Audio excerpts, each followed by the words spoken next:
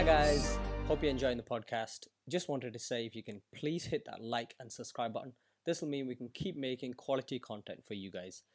Okay, no worries. So your first boxing fight, how did you even start? Why did you even get into boxing in the first place? And No, then so I was training MMA, but then what happened was like a boxing fight offer came because at my gym, we're a serious MMA gym. Like we're one of the best in the Northeast. Like we're trying to be known as the best gym in the Northeast. You know what I mean? Like we want to be known as one of the best in the country. So then they don't just let guys just fight MMA or just go in willy nilly. Do you know what I mean?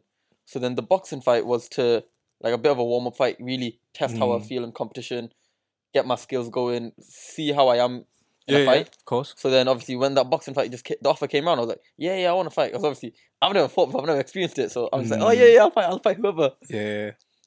And then obviously the boxing fight just came along.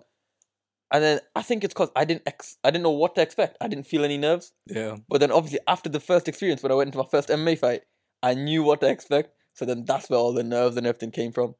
But you would have been gassed though after your first boxing win. Yeah, the win. I was like now I look back at it, like the way I celebrated, it's like to me it was such a big moment. Yeah. But in the scale of things, it's not even that big. But I'm thinking the way it felt that first win, time. like that's because I worked hard and like that's the hardest I'd ever worked up until that point in my life for something. Because I was given a goal for literally, I was on apples, oranges, chicken, and rice for 6 weeks.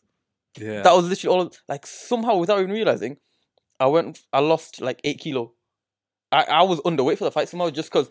Wow. That's all you're eating. Because back then I wasn't tracking any of my calories, none of that. I didn't know any of that. All I thought was, I've got to eat clean. Yeah. So I was barely eating, and then I was training twice a day, and then the fight was at like 56, 54 kilo. That fight. The other guy missed weight, and I was weighing in at like 52 kilo, 2 kilo under. Yeah. I'm thinking, shit. Then like He has an advantage. Yeah. So like, did the fight still go ahead even though he missed weight? Because he missed weight, and then so what happened was my coach contacted them, and then he made weight kind of a few hours like the day after. So we kind of agreed that okay, we'll do it at 53 kilos, so you can make the weight. Right.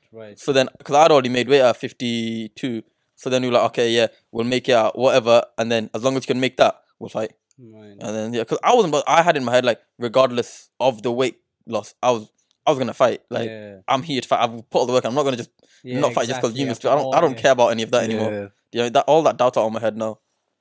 And then honestly, it was such a surreal feeling. And then I think what made it even better was because I'm that type of person. I'm not gonna lie, I like pissing people off. I'll be honest. I love annoying people. So then the fact that his crowd was going off at me that much, and the fact that I could scream back at them, that just made it so much. Like there's a video where my coach literally slaps my leg to try and calm me down. Yeah. It's like when will I ever experience that again? Like it's like a once in a lifetime feeling. What made you want to start? Like why fighting? Yeah, exactly. Yeah, my mum says the same thing every time. Yeah. No, but it's cause one day I was just out with my mates. Like we were just chilling. You know what I mean? Just doing what we usually do. And then one of them goes, "Oh, there's a seminar going on in the community center." Like, cause one of the elders in the community that organized something. So, oh yeah, we'll go down. We'll go see it. And then they were just showing like MMA techniques. Oh, we're gonna be doing MMA class in the Bangladesh community center, like 3 days a week. Yeah. And then literally I just saw it. I was like, oh, you know what it is? I want to try it out. I've always liked it. Because I used to do karate before that, but then I got bored with it. I was just like, this isn't for me. I was like, oh, actually, you know what it is? I'll give this a try. Literally went in. And ever since then, I was just in love with the sport. Literally, I was the only one turning up to every session. Like, obviously, you know how when new things start, there's always loads of people doing it. There was like 10, 15 people turning to every class. 2-3 weeks later, it's down to like me and a few others.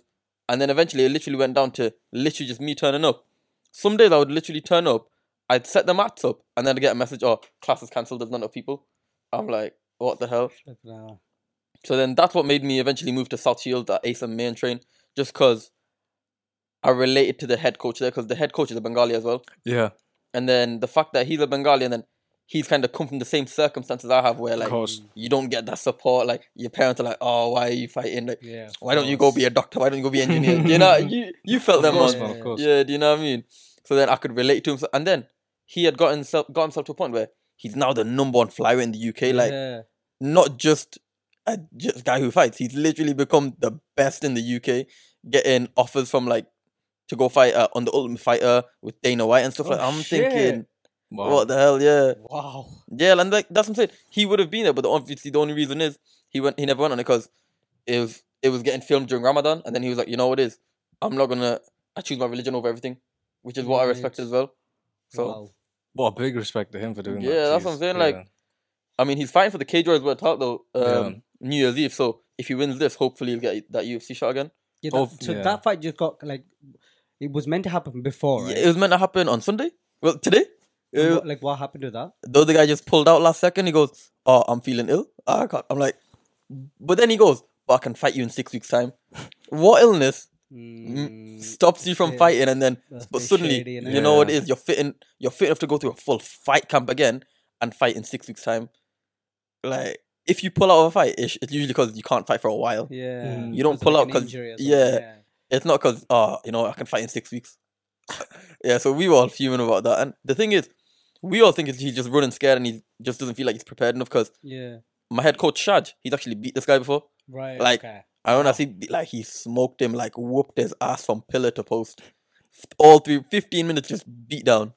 The other guy just survived, and it's just like that's what. So we're all vexed about that, but it is what it is, isn't it? It is what it is, isn't it? But what? So is that like a new title? Is he like The for another Cage belt Warriors or world title. So Cage Warriors is like the biggest show in Europe. right? They're also kind of like a feeder promotion to the UFC. So a lot of the time, you become the champion there. You then go into the UFC. It's like, yeah, so Wow. it's That's a a very step big up, opportunity. yeah. Yeah, it's a huge opportunity. So he wins this. Hopefully, that's the next shot. 'Cause there's literally no one else who he could fight in the UK. Like he smoked everyone, all the top guys. And then there's this guy called Jake Hadley, where Jake Hadley beat Shad and then went in the UFC. But that whole fight, Shad was winning. Hadley just caught him, fair play to him. Right. And then he went to the UFC after that. And then, like, that's the type of level we're talking about. Like, that my head coach is Shad. Like, literally, he's beating up guys who are now getting wins in the UFC. That's mad. And then the only way that the other guy could beat him was literally just caught him with a head kick. Kind of Literally. like Usman and Yeah. Leon Edwards. Yeah, like, literally the Yeah. exact same. And then you're thinking, who's really the better fighter? Yeah. So if Shard won, he would have been straight. Yeah, that's More what I'm saying. like Like, in the UFC. Shad would have probably been in the UFC now. But obviously, a lot of circumstances went into that because we were Yeah. in the fight camp. There was a lot that was going on. He had just had a kid. So even then, he wasn't even in his best shape. And he was still smoking him. Yeah. And it's just like just thinking about it. Yeah. It's like, wow. what he could do. Yeah. If everything. Yeah. If all the stars just align, like, where he could be right now. Yeah. I'm just thinking like he would be such a mad representation for you, Yeah. like someone to look up to because same culture, like you can relate to him. Yeah, And 100%. then, like, because he's doing so well, like, do you know what I mean? Like, role Yeah. models play a big part. in Yeah, everything, 100%. Like, I'm thinking, obviously, I went from doing it to community center and then traveling to South Shields to train with him. But the main reason was because I wanted to train with him. If he wasn't there, I'm thinking, would I have gone over? Right. Because obviously there was other gyms, and there was a few gyms in Sunderland that could have had it. There was a few in CM. There was obviously quite a few gyms closer to me than Shields, but I chose Shields purely because I felt like I would fit Yeah. in there a bit better. So when I look back at it, I'm thinking if Shaj wasn't where he was, would I have even kept training? Would I have kept training in MMA? Would I be where I am now? So that obviously that's what I'm saying. Like having a role model, having that someone to look up to, plays that big of a Yeah, role. of course, man. So, like, you know, when you started, was it like, were you, because you know how some people focus more on like jiu-jitsu, Yeah. like some people more on like kickboxing. So, like, what kind of aspect Oh, do you think I you was focused I towards? was literally doing every class straight away because I didn't even focus. I wasn't bothered about getting better at jiu-jitsu, getting better at strike. I wanted to just get better at me because Everything, yeah. yeah, because I was obviously smaller than everyone. So then Right. I was just getting thrown about, punched, Right. everything. I was getting beaten up like non-stop. So I had in my head like that little man syndrome and everything. Like I need to catch Yeah. up. So I was working. I knew I had to work 10 times harder than everyone just to get. Because I was already at a disadvantage. I'd started Yeah. later. Like some of these guys have been trained since like 12 years old, 8 years old. And I was like, I've started at 17. I'm like, I've got to put the work in to try and catch up. I can't use it as an excuse that I've started late. Yeah. So I Yeah. just had in my head that just work, and eventually I'll get there. And then now, like, it's sometimes a surprise to me. I'm like, shit, I've only been doing this for like, what, 4 or 5 years? And now I'm at the top. I'm at Yeah. the top end of the country. Do you know what I mean? Like, I was like, before my last fight, I was seen as the #1 flyweight in the UK, and then that just blows my mind, like, because I've always grown up like as that little runt, like the kid who couldn't do much. I was athletically, I was always shit. Like, I was crap at every sport, Right. like literally anything. Because I was just a little fat kid, and I'm thinking, and I just look back now, like how I've gone from that to what you this. are now. crazy. Yeah, and it's just like, without even realizing, like that wasn't even an initial goal. I just had it in my head, like, oh, this is fun, Mhm. and guys are better than me. I just want to be better than them. Right. I just want to try and catch up, make it competitive. I didn't have it in my head that I'm going to be the #1 in the UK.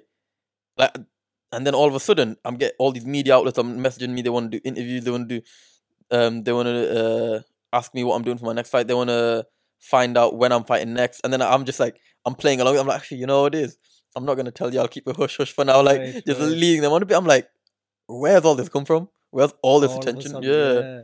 Like, I'm getting messages from like, there's like restaurants in Birmingham that are messaging me saying, oh, we'd love to sponsor you and stuff like that. And then, Flip it. yeah, it's just like, and they're asking me to go down. I'm like, I can't go down to Birmingham yet, but but I'm just like, I'm just going along with it. I'm like, you know what? This is pretty sick. Yeah, that must feel like so surreal, innit? Like all of this just happening all of a sudden. Yeah, But, like, obviously it's because you fucking deserved it. It's 'cause Yeah. you put the work in. yeah. You got it. You know But what I mean? even then, like, it's still a fact of you see these guys who are kind of at the top level, but even then they still don't get this type of attention. So right. I mean, if you think like, what am I? I'm definitely doing something right Mhm. because I was just being myself online. I was just being myself in person, and then suddenly, like, all this hype was coming around me, and I was just thinking, what am I doing to get all this hype? Because there's like, even in my last fight, like I was the main event, and there was multiple pro fights. Right. I'm only an amateur right now.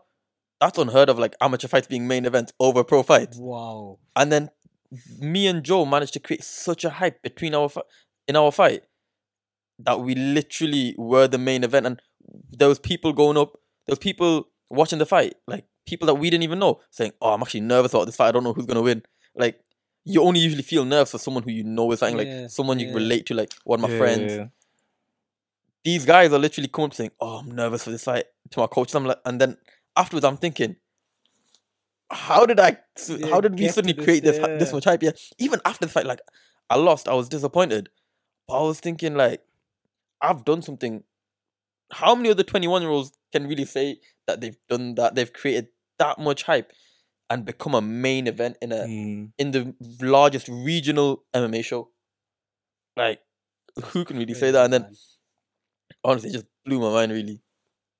Like, I think about it now, I'm thinking, shit. The maddest thing is that all of this has happened in the last 4 years. Imagine the next 4 Yeah, that's what I'm years. saying. Imagine like your next chapter. Yeah, like not even in the last fight, after lockdown, so the past year and a half, Yeah. everything just blew up. I'm like, what the hell? Like, because before lockdown, I was just fighting, it was my friends coming down, and no one really knew who I was.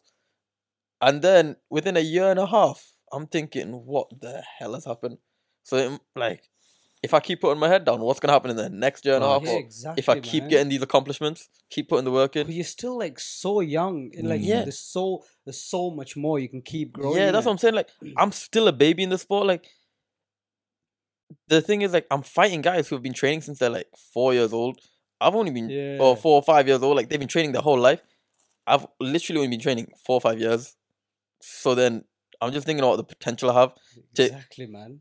But I purely put it down to the work rate I've put in, because I'm definitely not nowhere near as physically or genetically talented as a lot of the guys I train with. Because like, they'll come in and within a year, they're like, I'm thinking shit. Or like, you'll see them first come in and their initial way of training, their initial way they're throwing punches, reacting to everything, you're like, holy crap, these guys could be killers if they Right. put the work in. But then some of them, they'll go off whatever. They're just like, oh, you know, the sport's not for me. Yeah. And you're thinking that's such a high level of potential that's just gone down the Being drain. wasted, yeah. But then obviously I came into the sport, I wasn't the best. I just wanted to have fun and I was just putting the work in. And now I'm looking at where I am. Like, that's one thing I'll always tell everyone, because just put the work in, even on the days like you're like, oh, I can't be bothered. As long as you keep turning up to the session with consistency, it does change. Like, it makes a huge difference. Hard Like, work over talent. yeah, 100%. Like, I mean, Yeah. But then when you see hard work and talent together, you're like, shit. Next level. Yeah, you're Then like, you're a monster. yeah, what do I do now? Nah, bro, you've got time, man. Yeah, that's what I'm saying. Like, What you've done already in the sport, like in such a short like space of time. yeah. I was like, Future's looking bright. yeah, like guys ask me, oh, when are you turning pro? When are you this? I'm like, I just tell them straight, I'm in genuinely no rush. Like, Yeah. I don't even mind turning pro when I'm 24, 25. Like, my plans are when I turn pro, I want to take the sport by storm. Like, I don't want to have it where I have to pad my record like 5, 6 fights before I'm fighting all these best guys. When I turn pro, I want to be straight up there mixing up with the best. Like, I don't want no. I want to be in the UFC like within a few years of turning pro. I don't want to have it where I'm turning pro and then I'm fighting for another 5, 10 years just for an opportunity. Yeah. Do you know what I mean? I want to build that reputation to the point where that opportunity is mine. Like, I deserve the opportunity straight away. Facts. So what's the process of like actually turning pro though? How does that? So how that's does the that thing. work? MMA is actually unlicensed, so I could turn pro now if I wanted. Like, literally, all I need to do is have a pro fight, like a fight under pro rules, and Right, any I could do that on any promotion right now. And to be fair, like any region promotion would let me have one. It's not like everyone would let me straight. Everyone would think, oh yeah, I'm I'm ready for the pro levels. Right. But then my thing is, I just don't want to. I'd prefer staying at amateur fighting, getting that experience, because I know I'm nowhere near experienced enough for pro. Like, I'll see the skill difference between me and my head coach Shaj. He's the #1 pro, and I'm supposedly like in the top 5 amateur flyweights, and I'm just thinking the gap between top 5 amateurs and and the #1 pro is just What is actually the difference monument. between, like, what would you? Because obviously, I Like- can't. Shaj would probably finish me in the first round of fight. Like, literally, like sub me, knock me out. Yeah, like, Is it that's is how it, good like he is. attention to detail, like more technical, like It's side just of it, or I'd probably say overall it's the fight IQ, and because technique, a lot of guys kind of stall in it. Like, you can only get so good at a certain technique, right. obviously. But then it's the being able to make the technique work, because you can have the technique but not have it work for you, not have the technique adjusted to the way you need to make it work for you. Or like pros like Shaj and like my grappling coach Jordan, they know all the techniques, but they also know how to make it work for them, and a system of of putting all these techniques together to like a step-by-step ladder that they just have to go through to get what they need to get the outcome they need.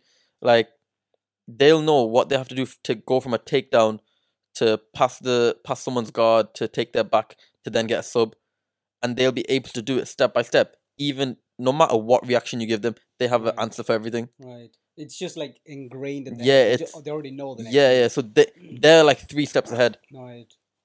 And then I'd say that's the main difference. It's like being able to transition seamlessly. Right. Whereas at amateurs, you kind of see it. Guys will make a mistake without realizing, because it's not their instinct yet. Although they've been training like 5, 6 years, Right. it still takes a certain amount of time, certain amount of hard work, and for it to just click to get that level difference. Because there's always a gap between pro and amateur. Regardless of how good of an amateur you are, once you go against the top pro, there's that level difference. Purely because they know what they need to do, how they're going to do it, when they're going to do it. And it's everything just ingrained in them. They're not even thinking about what at a certain point. It's just natural. Yeah, it's just instinct.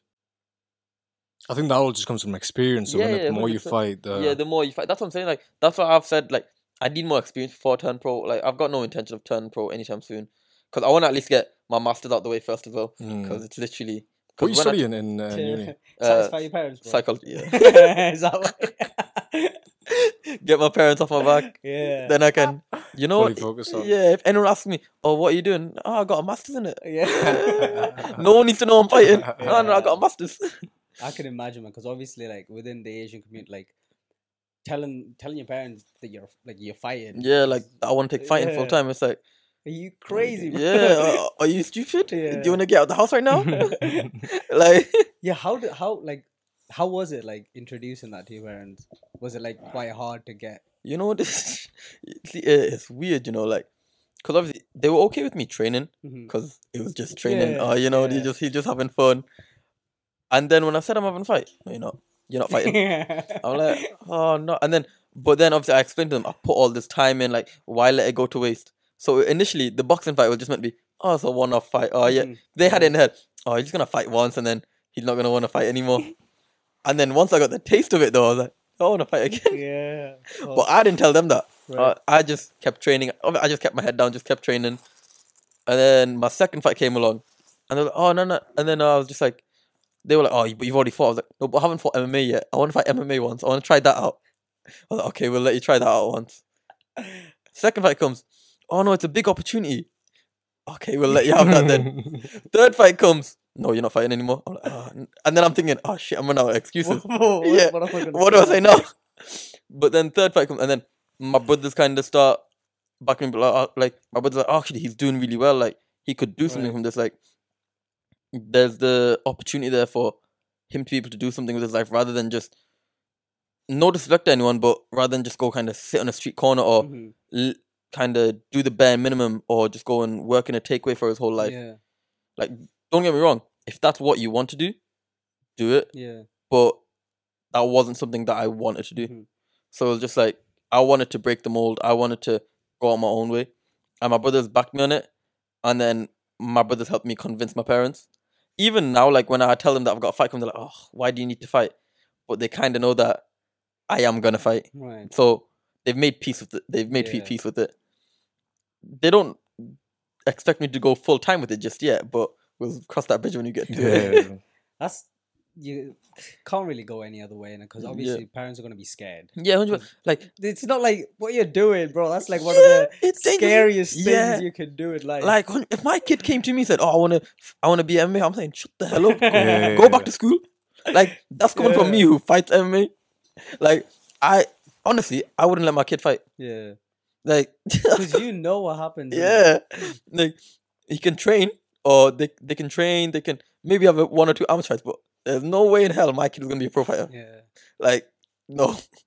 That's why I have.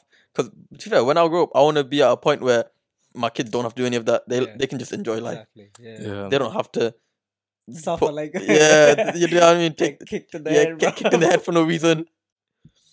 Yeah, so that's what I'm saying. But I do understand where they're coming from, because like I think about it, like I would not let my kids do this.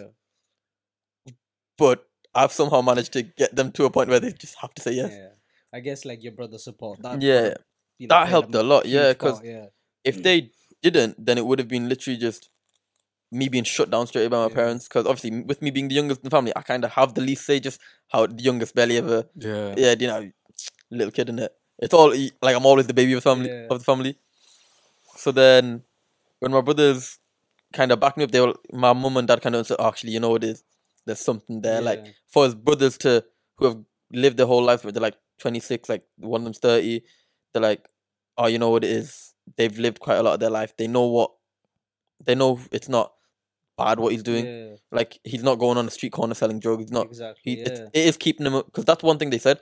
It's keeping me away from doing any of that, because kind of where I live, you see a lot of the guys kind of just smoking on street corners. They go into that type of party life. Yeah. My parents didn't obviously want that, so then my brother helped them realize this is what's kind of helping keep me away as well. So just like, yeah, keep going then. Keeping your discipline, doesn't it? No, I love that, man. Like, the discipline's annoying as hell, though. Tell me about how you like. How do you still socialize when it comes to the discipline part? Because I know you said 6 weeks you had to eat a certain way and stuff. Yeah, did that affect your social life and stuff? Yeah. So when I'm getting ready for it, I pretty much don't have a social life.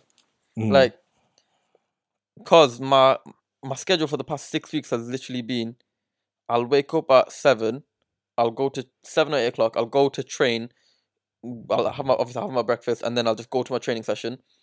I'll come back, and Monday to Wednesday and Saturday, Sunday, I'll go straight to work. And then once I come back from work, I'll literally have like an hour to nap, and then I'm straight back to training again. And then I get back home, and I'm just knacked. And then Thursday and Fridays, I'm at uni. So then it'll be train in the morning, uni, train again, back to bed. So literally Sundays are like the only day I'll have to kind of do what I need to kind of socialize a little bit. Yeah. But then you're too tired. Yeah, so Sunday I'm just like, I'll come Resting. home from like, can't be bothered. And then by the time I'm like, okay, you know what it is, I'll go do something. It's like 6, 7 o'clock.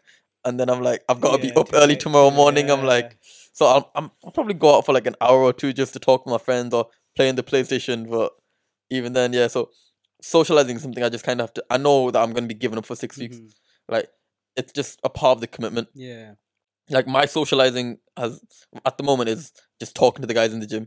Like, kind of just general banter with them. But you spend it like most of your time in there. Yeah, 100%. Like, in terms of socializing, like going to do activities and whatnot, if I do want to do something, I'll have to plan it for a Sunday, and I'll have to make sure that all my other friends are free. And then, like, I got to go to, I don't know if you've heard of it, Psychopath, where it's like a screen park where you're just going doing these mazes and guys are just trying to scare you. I shot myself multiple times. Where is this? It was, where was it? Just past Newcastle. Oh shit! Okay. Is that where Speed went when you saw that? You know that guy that streams all the time? Yeah. He went to that scary place. Yes. Yeah. Speed went to one of them. Yeah. Yeah. So we went to one, and oh my days, it is the scariest thing I've done in my life. Left hook someone. Like, what That's your natural response. Yeah, no, but that's what I'm saying. That's what I'm saying. Like, I was thinking about left hooking someone, cause one of them, comes up to me saying, "Get in the corner." I'm like, why? Now, like, he's let all my friends go, and he's just cornering me in like some little shitty corner. I'm like, bro, what the hell? And he's like, get on your hands and knees. I'm like, I'm not getting on my hands and knees, bro. What the hell is it? Bro, I came to get scared, not anything else. You get me? Like, what are you trying to do to me on my hands and knees? What's wrong with you? And then, I'm telling you, his breath smell as well. I'm thinking, bro, get out of my face. Your breath smells. And then he's just not letting me. He's got like a bat and everything. I'm like, yo, just let me out, please. Like, at this point, I'm begging. I'm like, bro, please, just let me out, man. My friends are gone. Why? So is this one of those things where you walk like through something and yeah. Just, but even there's like all these dead ends and stuff like that. Like, there was one where it was like a cornfield, and then there's these scarecrows. I'm looking at these scarecrows like, I'm telling you, someone's gonna jump out somewhere. So then at every scarecrow I'm going past, I'm like, I'm ready in it. Yeah, like I'm touching it. I'm like, are you a real person or not? And then there was another one, like one of the scarecrows. Oh no, it just grabbed it. What the? There was a few times like I literally thought I might poo myself. Yeah. Like that. It was to the point where it was that scary. Like, I didn't have my voice for like 2 weeks after because I was just screaming for about an hour and a half straight. I was just screaming. And like, these aren't just like little man screams, you get me? Like, these are like literal feminine, high-pitched screams. Like, where I'm just running. I'm literally running. Like, genuine fear. Oh, wow. Because some of them, because initially you're thinking, oh, you know, then they're not allowed to grab me. But then they're coming at you with chainsaws. And you're like, I can't take the risk. Like, what if it's real? So yeah, what if somebody just like, serial killer just hijacked it or some shit? Yeah. Like, yeah, because before I even went, someone told me, like, someone actually said that. They're like, oh, what if it's a serial killer? Like, what? Oh, that's the perfect place for a serial killer. You know what? They could easily just fake it. So that's all in the back of my head, innit? And then there's like this part, like, you're in like a butcher's thing. Right. And then all of a sudden you just hear a chainsaw. And then you hear it scraping. And like the guy's walking towards you. All of a sudden, he full pelt running at you, and you're like, it's like, shit. You just run. Yeah, what do I do? And then, so I just ran for my life, innit? And then we're all like, oh, nah, it's safe. Like, because I left two of my friends behind, they can't run. I'm like, yeah, you know what? You gotta do it. Yeah. It is what it is. Oh, it is what it is, yeah. You lot chose to come here. I never forced you. If you die, personally, I'll pray for you, but yeah, I'm alive. I'm out. Yeah. So I ran for my life. And then there's about 4 of us left. The other 2, we don't know where they are right now. We just hear right, like today? No, when we were Psychopath, yeah. So the other 2, we didn't know where they were. Yeah. So then 4 of us ran, and well, like it's pitch black as well, but like we can barely see a thing. And then as we're going, we hear them scream out, and we're like, what's happening down there? So then I was like, you know, some of them were saying, oh, let's go back. I'm like, hell no, I'm going straight ahead.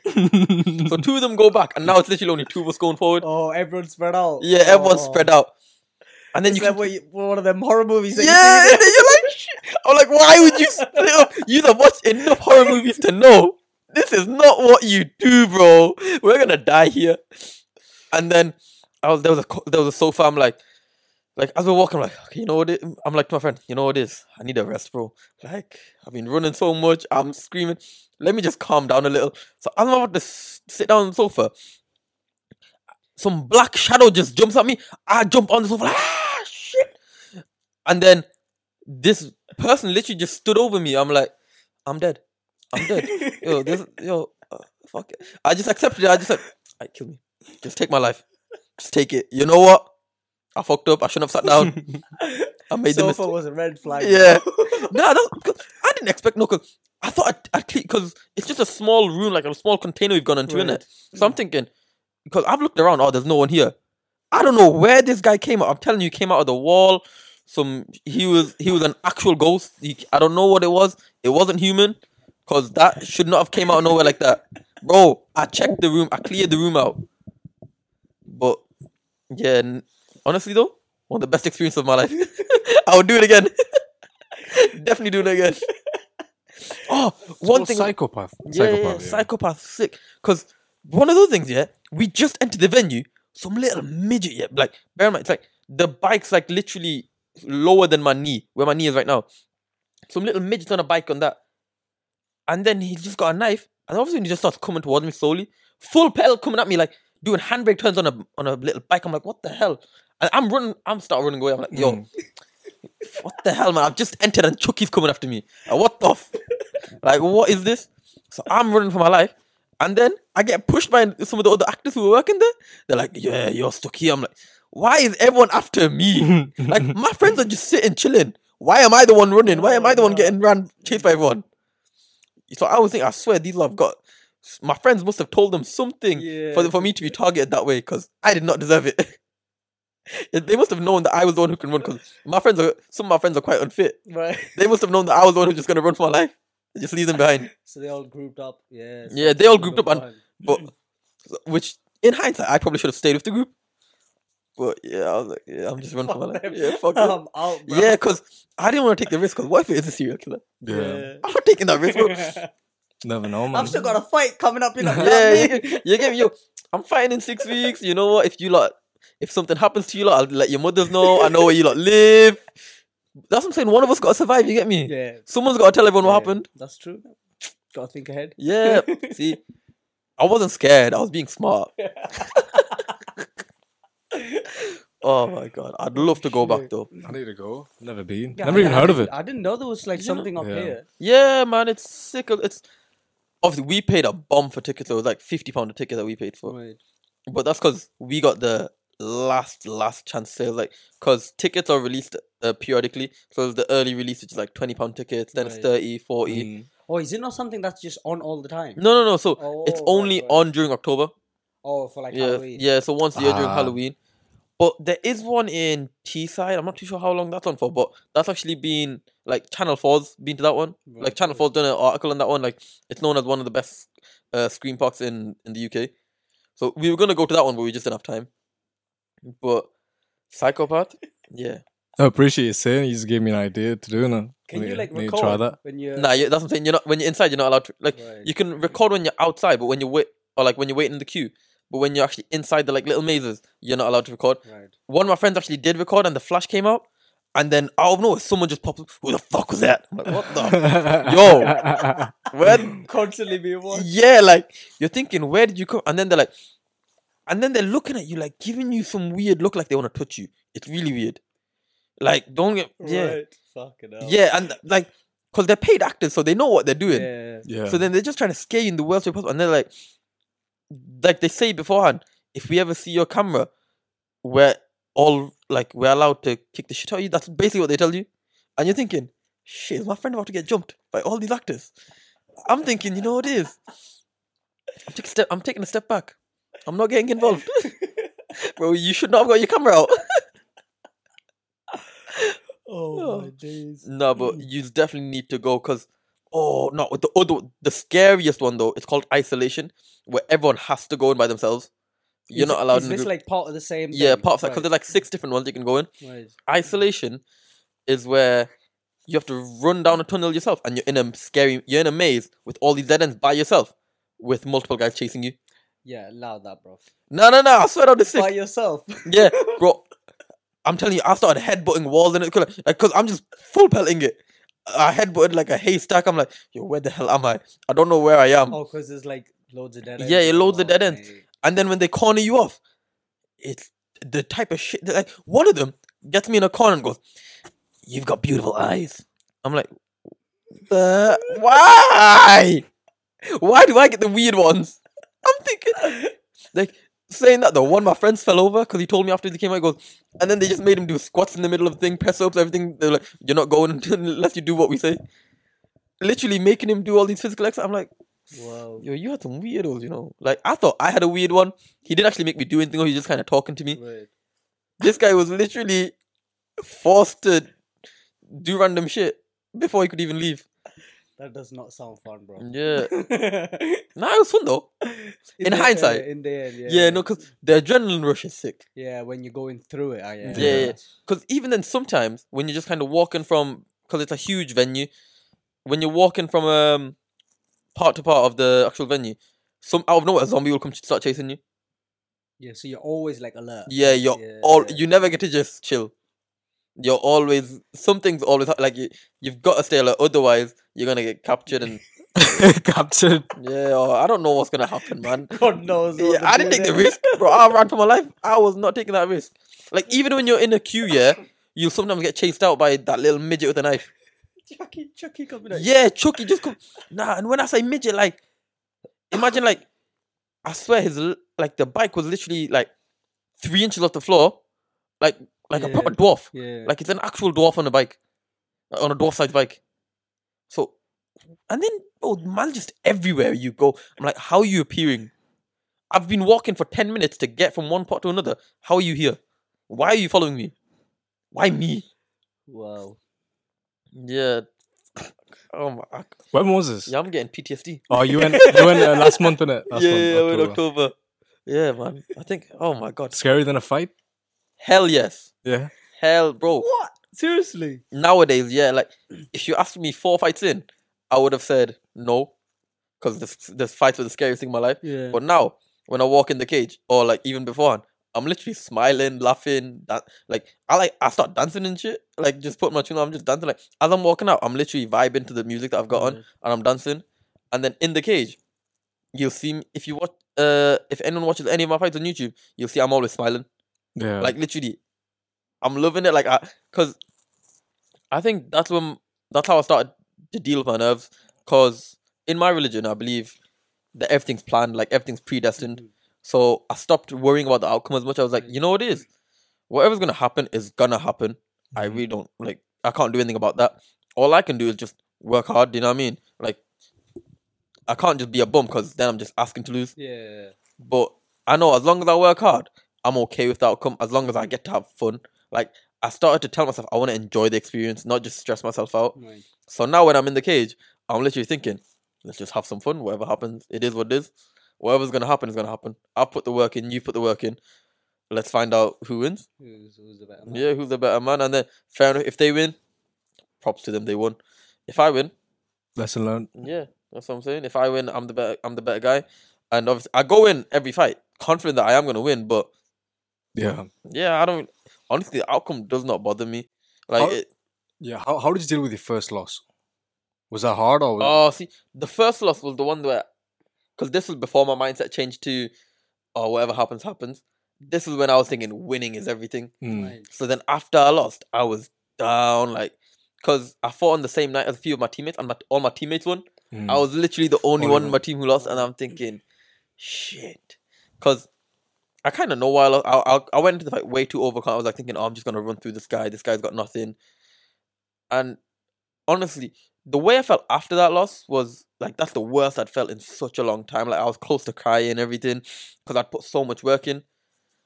But then now I look back, that loss was the best thing that happened to me. Like, it changed my game completely. It made me realize I had such a big weakness in my game that just got exposed in that fight. Like, in a few previous of my fights, that weakness nearly got exposed, but it didn't, and I ended up winning. But in that Right. fight, that guy just he was able to expose that weakness, and then since that happened, I was able to level up my game, and then that loss is what propelled me into getting into the position I am. Because after that loss, I went on a 3-fight win streak and became double champ, became the number 1 flyweight in the UK, and then obviously I lost again in my last fight. But kind of even after that loss, I've felt my game improve so much. Like I'm even training with the guy who actually beat me in my last fight, Joe Fields. Wow. Yeah.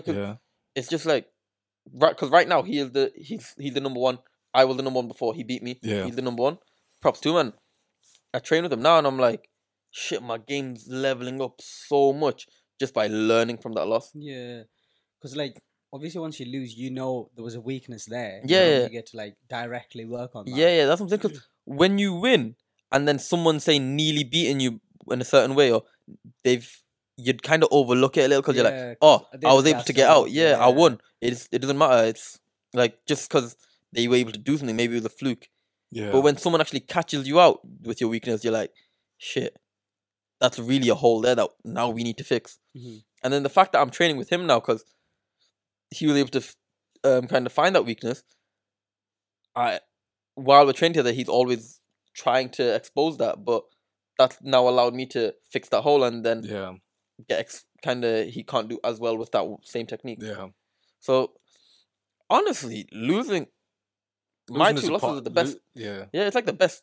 My 2 losses are, I'd probably say, the best things that have happened to me. Yeah. Like it's the first time I've been able to. Well, the both times I've been able to feel myself improve straight away. Yeah. Like it's like a level up in my game. Like sometimes when I kind of feel like myself plateau a little, I feel myself level up.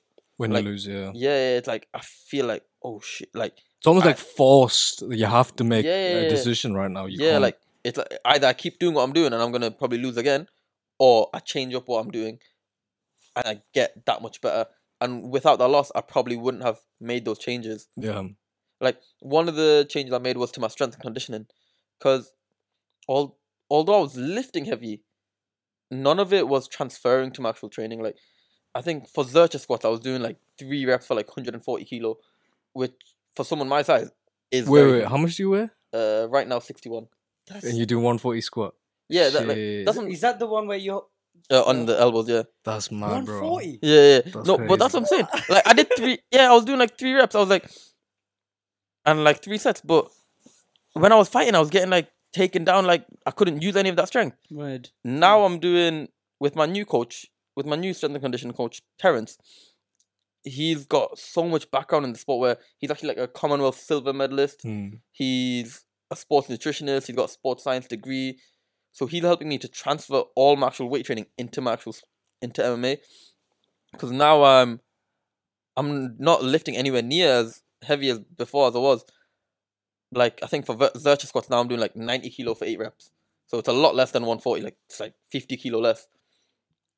But now even everyone I'm training with is saying, you're feeling a lot stronger. Like guys aren't being able to just power through me. Like I'm throwing guys around now. Yeah. And it's not just a technical difference because it hasn't been that long. My technique couldn't have improved that much. I know it's a physical. I can feel a big physical difference because even guys bigger than me, I'm being able to stop now. Yeah. What do you think that like switch was though? I think it's that mind to muscle connection. Right. Like, because before I was lifting the weights, but maybe my form wasn't the best, and the coach I had before, he wasn't realizing it. Right. But now everything's very strict. Like it's all strategic. Yeah. Like, and it's all tapered. Like, whereas before it was just balls to the wall every day. Right. So I think maybe I might have been even overworking. So I was constantly training fatigued. Like I could feel myself burning out. Whereas now I'm going to sessions fresh. Even after my strength and condition, I feel like I'm recovering in those few hours. Before my second session of the day, and then I'm kind of going into it fresh. And then it's also really using my core in every action now. Because before it was kind of I just use my legs or I just use my arms. Now I'm using my arms, and now that's backed by my shoulders, by my core, by my legs. So everything's working together now. Yeah, so you're learning to like use everything together. Yeah, to really, rather than having to use 100% of my arms and then 100% of my legs. Now I'm using like 50% arms, 50% legs, and overall it's making a much bigger frame. Like it's a much stronger frame, and I'm a lot more efficient. I'm not fatiguing anywhere near as quick, which is very good for me because my whole game is I fatigue guys to the point where I then take over. Because I'm not the fastest starter. Yeah, I'm not the fastest starter. I know I'm not. I don't know what it is, but I know I'm just not the fastest starter. I'm not the most explosive. I know my body type. Guys will be more explosive than me, but then you can last. I can last, and then I can also put them in the position where even when they're explosive, they still can't do anything to me through the techniques, through the building those frames. So then now they've got to use everything to try and break through that. And if they eventually do, they've burnt everything out. Yeah, they've drained everything. So then I'm like, oh, well, yeah, you can't do nothing anymore. Once you weather that storm for like the first round, it's like, yeah, now you got 4 rounds left and I'm still 100%. You're at 60. Right. Game over. Yeah, that's what I'm saying. Like, it always happens. Like, I get so much better as the fight goes on. Like, unless someone can take me out in the first round, which is how I've lost my 2 fights, I don't think there's any way you can beat me. There's no way you can beat me if the fight goes on. Like, the only way to beat me is taking me out in the first round. But even then, I've made those changes to the point where I don't feel like anyone can beat me in the first round now. To the point, to the way I'm fighting now. That, So I'm learning from that. So it's like, how are you going to beat me? Because I know you can't beat my gas tank. I've got a 3rd lung. Like, there's no way in hell guys are gonna go into the 5th round fresher than me. Like, everyone I've sparred with, no matter who it is, it always comes to it. It comes to like 3rd, 4th, 5th round. I'm feeling completely fine. They always start to drain. And even if they're like, I'm sparring with someone who's like 70 kilo, realistically, I should be the one who's been working harder. But then come 5th round, maybe because they're bigger, they're not as fatigued as someone my size would be, but they're still more fatigued than me. So then, yeah, so if you go into the 4th, 5th round, what do you now do? Yeah, so then it's like, and now being even more efficient, it's like, shit, now I can maybe, the way they feel in the 4th round, I can make them feel like that in the 3rd, 2nd round. The 3rd, 2nd round, because now they're having to work even harder to do what they need to do in the first round. Whereas before, because they're that explosive, they didn't have to work. Sometimes they could just power through. But now they can't do that anymore. It's just like knowing your strengths and then taking advantage of it, innit? Like, because like, you've got endurance, so you can last. Yeah, that's something like making the other person out. Because if I can last, none of that matters unless I can make them work. Because if just because I can last, if I don't make him work and I let him go at his pace, he can last at that pace. But if I can make him work at a pace he doesn't want to, or at my pace, then there's no way he's going to be able to keep up. So it's just that kind of finding that balance, because although I can last, I still can't let him do what he wants, because they've trained us for so long to be able to go at their pace. So it's just taking guys out of their own comfort zone. And even if they can take me out there, because I know if they can take me out of my comfort zone, they're having to work very hard out of their comfort zone. So even if I'm getting tired, I know they're getting even more tired than me. So I'm just like, I really don't care. Like, try and make me work hard. I know you're working 10 times harder. It's such a strategical game, innit? Yeah, like, it's such a. It's just like, I feel as though there's so much mind games involved. 100%. Like, that's how you see like guys who are nowhere near as technically good as the person they're fighting. They end up winning purely by game planning the shit out of someone. They'll be like they'll be like, you saw Conor McGregor versus Dustin Poirier. Conor McGregor is a much better striker than Dustin Poirier, but they found a weakness in the leg kicks to be able to really slow Conor down to the point where Conor started off, maybe if you put it in levels, Conor's a level 10, Dustin Poirier's a level 6. Dustin Poirier was able to, with kind of bring him down. Bring him down to now level 5. After he survived the initial outburst, weathered the storm in the first minute. He nearly got knocked out, but he weathered the storm in the first minute, 2 minute, and then once that initial explosion's gone, he started working his game plan, bringing Conor down slowly and slowly until you saw to the point where now Dustin Poirier looked like the better striker. Right, I get what you mean. It's like slow. It's like all the calf kicks are a huge thing now. They're like, they hurt like a. They hurt a lot. You know what it is? Because obviously we spar with shin guards on, so they don't hurt as bad until the sparring session's done and you take the shin guards off. That's when you feel. And then and you've cooled down and you're like, who the hell was kicking the crap out of me, man? Like, what the hell? Which one of y'all did it? I'm thinking, like, there's no need to hurt me that much. You know what I mean? Like, we're all friends here.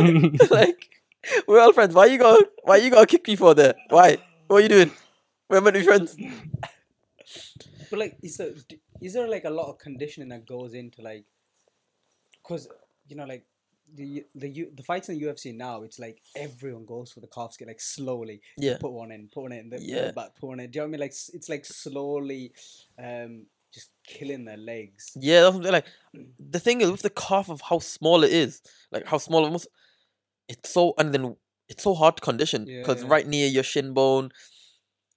It's such a feeble area. It's such a hard place to condition. So then, obviously, as your body does eventually kind of, like when you first get hit with one, compared to when I get hit with one now, it's nowhere near as bad. Right. But still, if I was to just kind of let someone kick my calf for like a round or two, it would still inflict a lot of damage. Yeah. Like, it's just a very big area in MMA that was just, no one really used it much, but now guys are using it. You're seeing the effect of it, like it's very effective. But it's also a high risk, high reward. Because the calf's so close to the shin, a guy can easily check it. And that's why you've seen some guys kind of break their shin. Going for it. Oh, so like imagine if they're going for the calf, but then you turn your leg. Yeah, you turn your leg, hits the shin. You can break your leg. Right. Or you can hurt your leg a lot. We're like, I'm probably not going to throw that again. Yeah, so. That's what happened to McGregor, right? Yeah. Like it hit his shin. Yeah. No, that's why guys. That's why it's because it's a high risk, high reward. So if you land it, yes, it will do a lot of damage. But if you land it wrong, you do a lot of damage to yourself. That's why it wasn't used much before. And then that's why when guys started throwing it, it caught guys off guard, which is why it was so effective. Because no one knew how to check it. But now guys are starting to use it so much, guys are starting to check it. So now you're starting to see it used less. But the guys who can use it well, that's a dangerous. It's crazy how there's still new techniques that's being like made up. Like, 100%. You said that wasn't a thing that people were doing. Yeah. And then recently, listening to Joe Rogan, he was saying like Michael Bisping went through his whole career without ever having to face a calf kick. Like it just didn't exist. Yeah, and he was fighting for like what, 20 years, and he didn't get calf kicked. Like even though the technique of a calf kick was around, no one was using it. It's like everyone thought, oh no, it's a bullshit technique, or you're gonna end up hurting yourself. But then one guy ends up using it in the UFC and finishes the fight.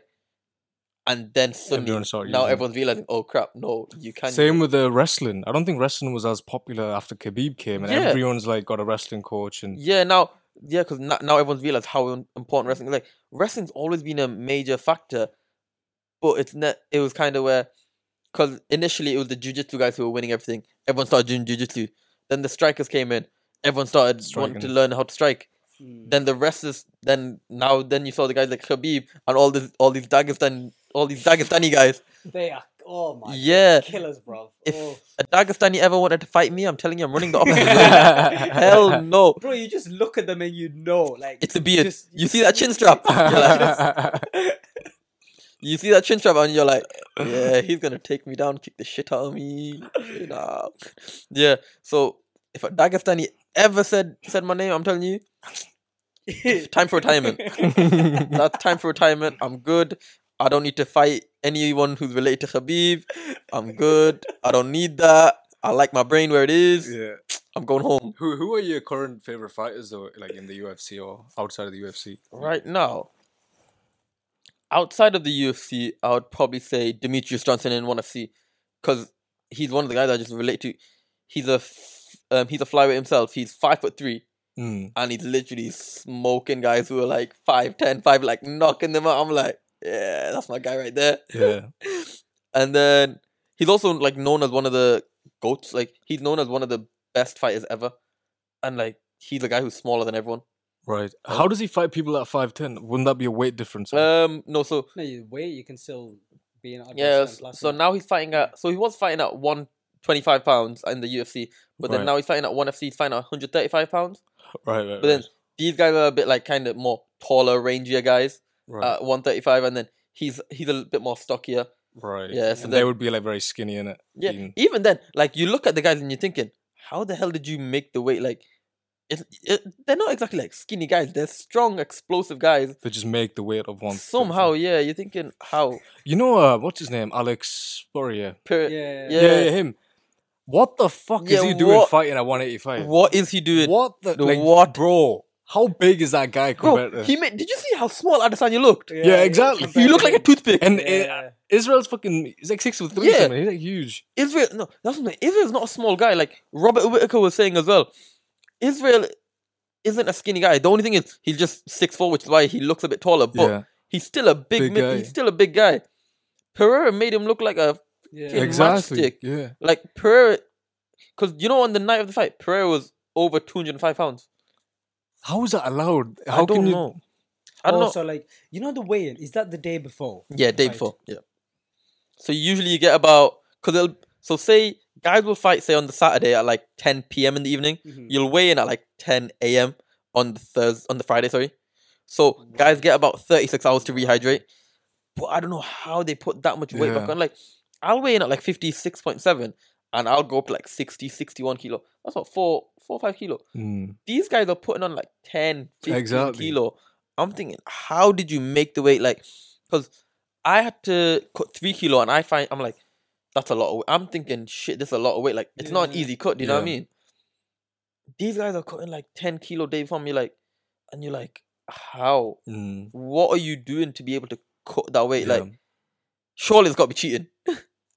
And you're thinking, the size difference is mad. Like, I don't know if you saw it the other day. Well, I think it was yesterday in a boxing fight. It was Greg Hardy versus that Hasim Rahman Jr. I didn't see it, but I've heard about it. Yeah. Hasim Rahman Jr. weighed in at 205. Greg Hardy weighed in at 305.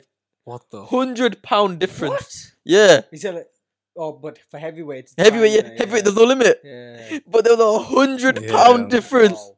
Same with Deontay Wilder and Tyson Fury. Tyson Fury is way heavier than Deontay Wilder.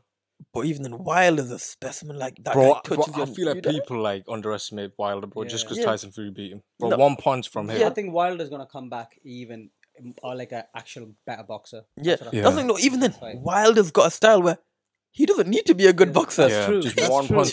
One punch, that's all it takes. Not even a punch. I don't know. He literally slapped someone one time. They dropped him, like that Ortiz fight. It wasn't even a full punch. It was like a half punch that he did. To the top of to the forehead. And then Ortiz literally... like, literally, he makes you see the Grim Reaper. Yeah. Did you see the recent knockout that he did against that guy? he barely touches them.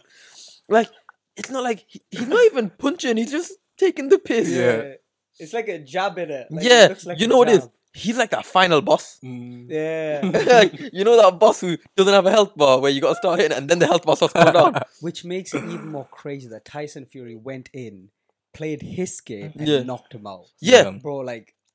It's mad. But what's even more mad is Tyson Fury recovering. Getting up. The first fight. The first fight. When Deontay Wilder sent him to the Shadow Realm. Yeah. Bro. Literally. That was like a full-on punch from Wilder. Yeah. I mean, he was celebrating after he knocked him out. No, because he was like the Undertaker. Like he was... like flat. Like, I started praying for him, praying his death duas, everything. I started doing janaza, everything. I'm thinking, my brother just died on screen. What are we going to do? We've just lost one of the best boxers of our time. And Shame, the guy rises up and still wins on points. And it's the way he rises up as well. It's not like just slowly... yeah, that's the thing. Because normally people rise up and stumble. Like, find... This guy was just up in it like... Yeah, like full on Undertaker. You're like, you've been watching way too much WrestleMania. Now, the streak continues. God talk to him, bro. Yeah. Like, something happened there. Something happened. The streak continues. He made a deal with the devil in that second. Yeah. I don't know what you have to do to come back to life after that. Because anyone else, would have stayed there. Yeah, Wha- yeah. you know what it is? Mentally as well, you're thinking, don't want to get back up. Yeah, exactly. Last round. Yeah, you're thinking, I just got knocked up by. guy, he hit me that hard. He made my arms go sideways. Like, he made me do the cross position. He made me look like I'm getting crucified. And then so you're thinking, I would be in my head like, yo, I don't want to get back up, you know? That's what I'm thinking. Like, what could go through the head to like for him to still get up the way he did and still like box Wilder out? Like, how do you even have the energy to do that? Like after getting knocked out. Yeah, that's what I'm saying. Like, surely his energy would have been down or something. But it just looked like he was straight back in the fight. Like there was back to normal. Yeah, and then he's still dancing with hands down, doing his normal stuff. Like, you think, oh, hands up now, like shit, I can't get caught again. Nah, he's back to his normal stuff. I'm like, yeah, Tyson Fury. That probably shook Wilder even more. Yeah, of course. Did you see Wilder's face? Yeah, his face. Yeah. He's like, duff. How? Because everyone watching is thinking, how? Exactly, man. Imagine being Wilder there thinking, you just, like, this is the first time you've ever actually hit someone with a real punch, and he survived. Like, that was a beautiful combo as well. It was like up, and then it looked so sick. Yeah, like it was actual. He actually boxed for once. Yeah, he didn't just swing. So now he's thinking, like Deontay Wilder usually just touches people and they die.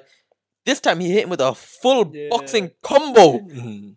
Man hit him with a Shoryuken, and he survived. That means he's the only person that's got up from his punch, right? Yeah, the only person who's been able to survive Wilder. No one else has beat Wilder. What do you think, Andy Ruiz and Wilder?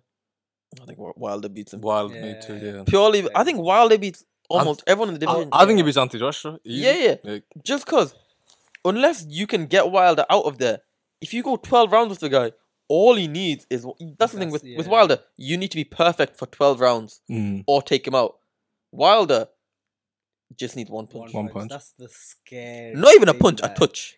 Yeah, that's what we call the touch of death. And he started boxing when he was 18, like really late. Yeah, that's crazy. Extremely late. Yeah, and then he was in the Olympics in 1 year. Yeah, big like that's some. If you haven't seen the Joe Rogan podcast with him, you gotta watch it. It's so sick. His story talks about his daughter and stuff. Talks about his daughter, and he was doing it for his daughter. That's the even more mad thing. And it's like, and then it's the way he comes out as well with the mask and everything. You're like, bro, like that's some intimidation there. And then have you seen when he knocks a guy down and then the guy gets up, he just stands in the middle of the cage, just sitting there. Yeah. And then you're thinking, he's got to do his finishing move. Finishing move's coming. Shit, get your ass out the ring. To this day, that energy is fucking golden, man. Yeah, man. Nah, have you seen as well when he complains about my suit I was walking out and was too heavy? It fatigued my legs. All of that was a bit. Like, that was too much. Yeah, he couldn't take the loss. Yeah, so many things he said in he said a load of shit about his trainers. Yeah, his gloves. He said he's. There was weird. Apparently, there's some stuff behind that. You know, there's like a YouTube video where Tyson's really old fight. You can see the gloves.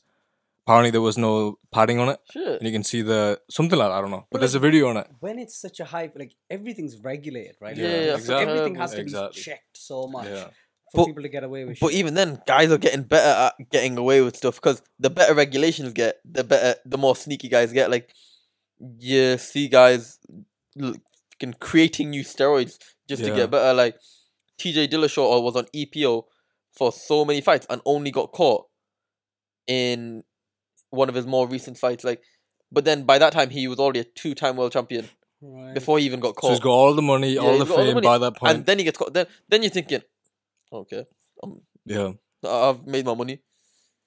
And then don't get me wrong, he's come back, but still like same with John Jones. He's still a GOAT. Yeah, and he was fucking caught with like he was caught with so many different drugs, everything, Tyranobol.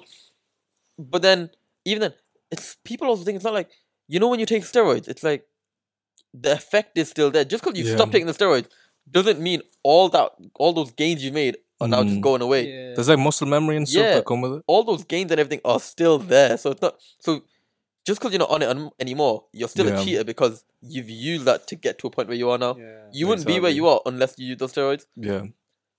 But then it's like, no one can beat him now. So it's like, how can you deny that he's not the best? Yeah, true.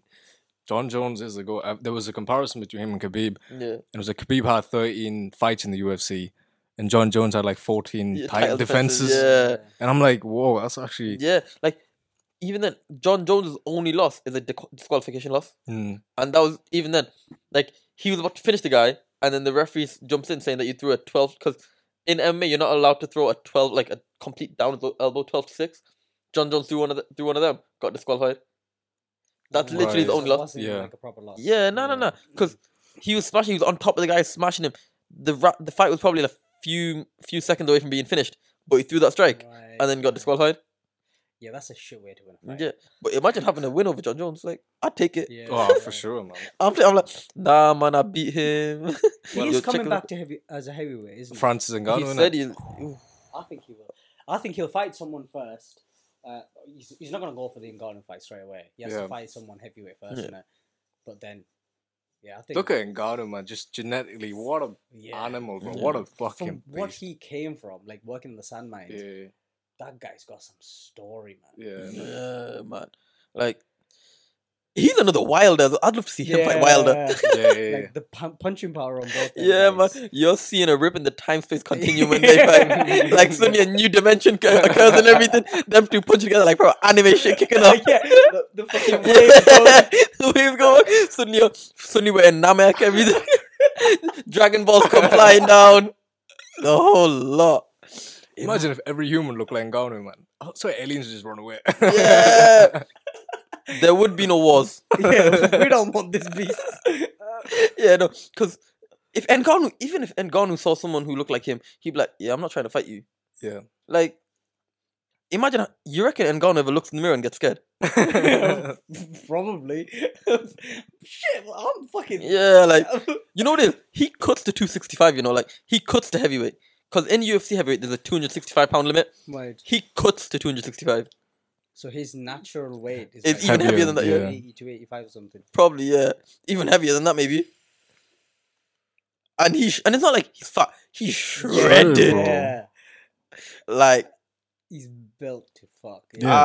That is not a man I would ever want to get on the bad side of. But he seems such a nice guy as well. Yeah. Like the way he talks, like he's not like, do you know what I mean? Like you look at someone like that and you think, Raji. Yeah. Do you know what I mean? But he's so calm, himself, That's what I find, like, because someone that has no idea of the sport, like you look at an MMA or a UFC fight, you think they're just crazy people because they're fighting.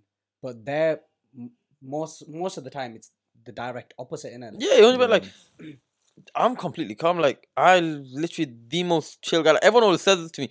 Because when guys who don't know me or they don't know that I fight, they're like, and they find out like, what the hell?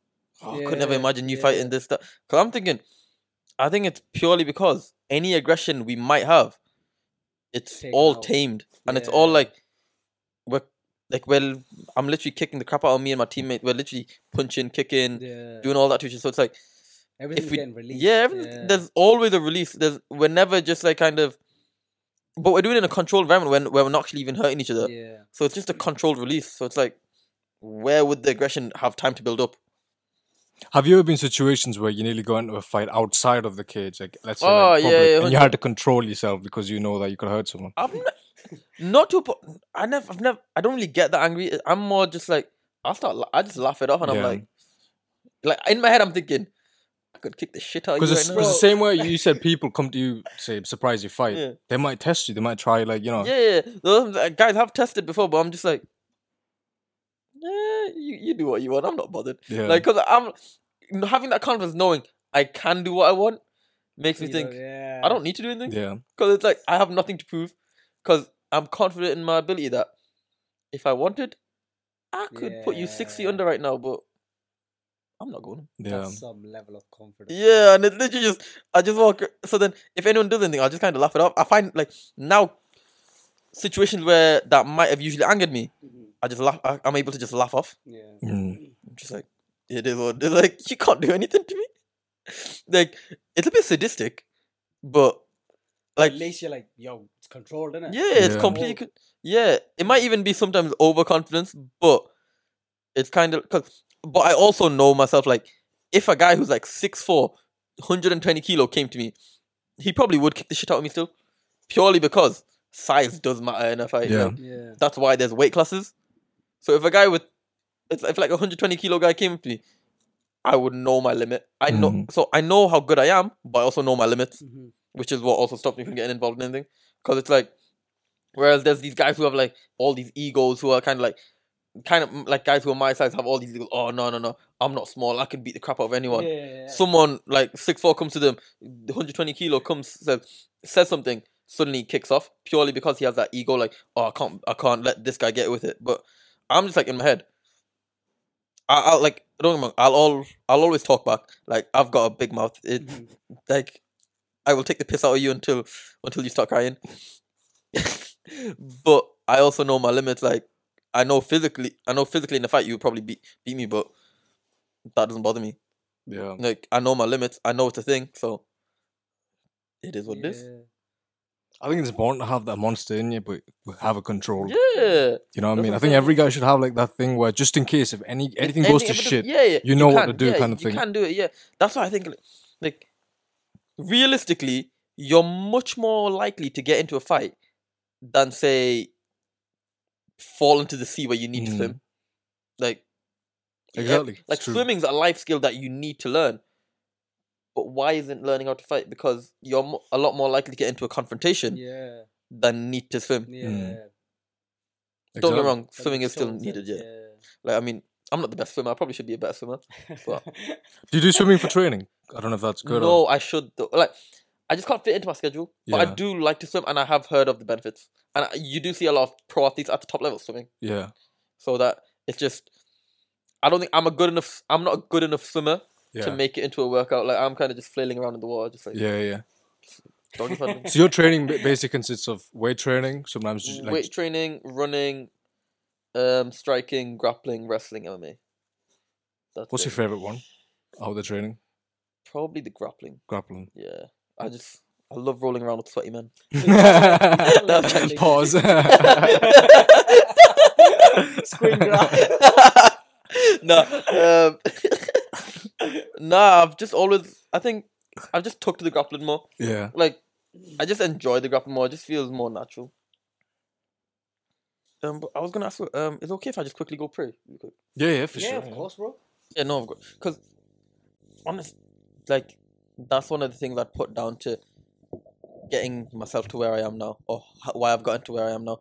My religion, like, I put my religion first in everything. Right. So then, being able to put my religion first has kind of given me that contentment, and it's helped me remove that pressure from myself to be able to just do what I need to do rather than constantly put all these external factors on. Constantly thinking about these external factors was just more knowing that I've got my religion and that everything's planned, that Allah planned what's best for me. Yeah. So whatever's gonna happen is what's meant for me.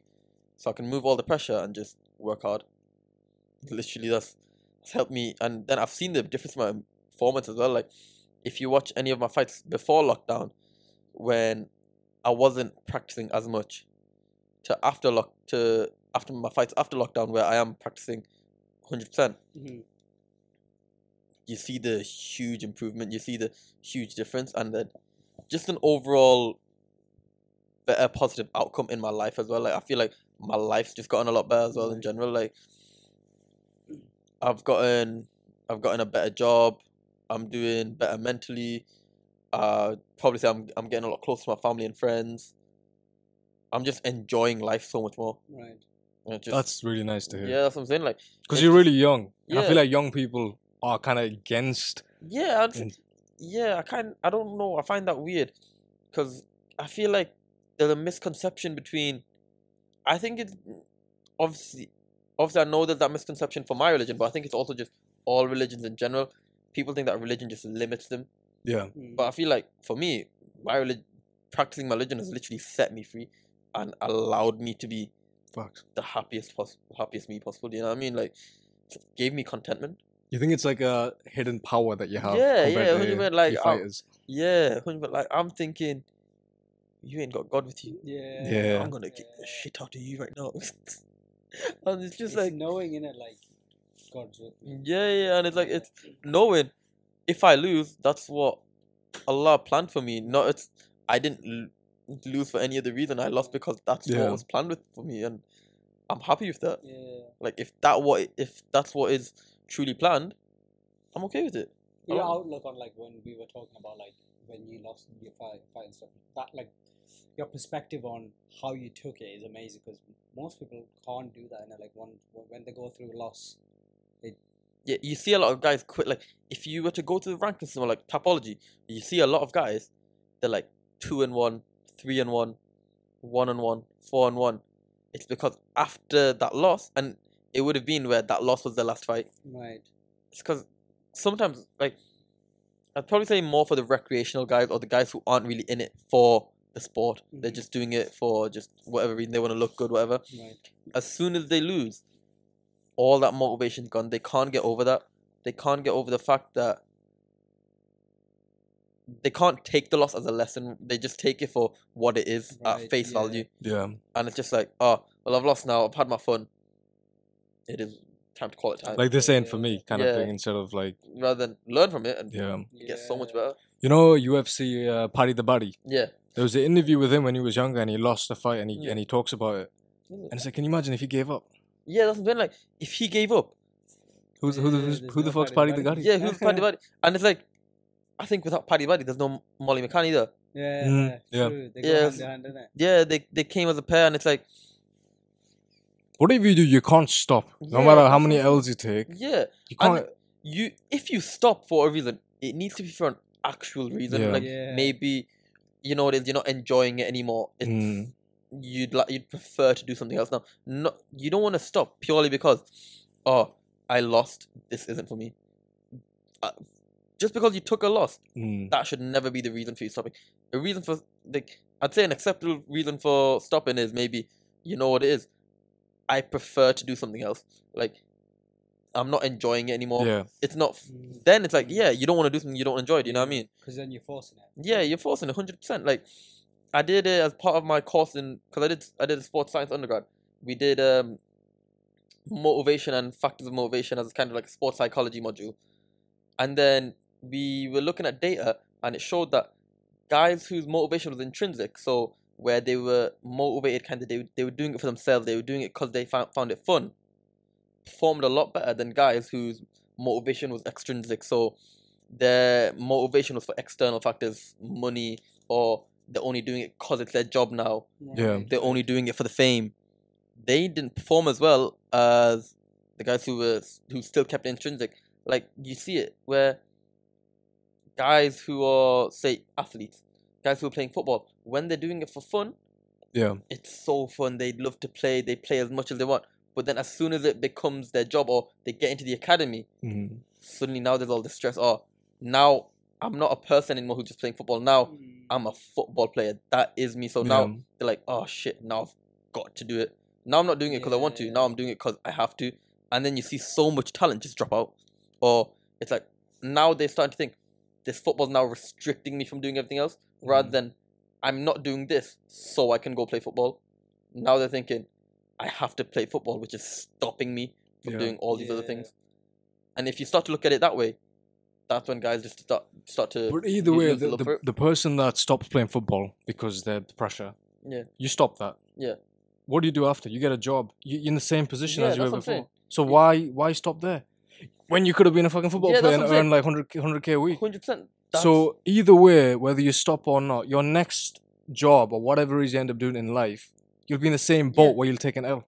But that's what I'm saying. But I think that's just as a lot of people lack the maturity to understand that. Yeah. And I'm happy that I was able to learn that at a young age and kind of have that instilled in me from my family.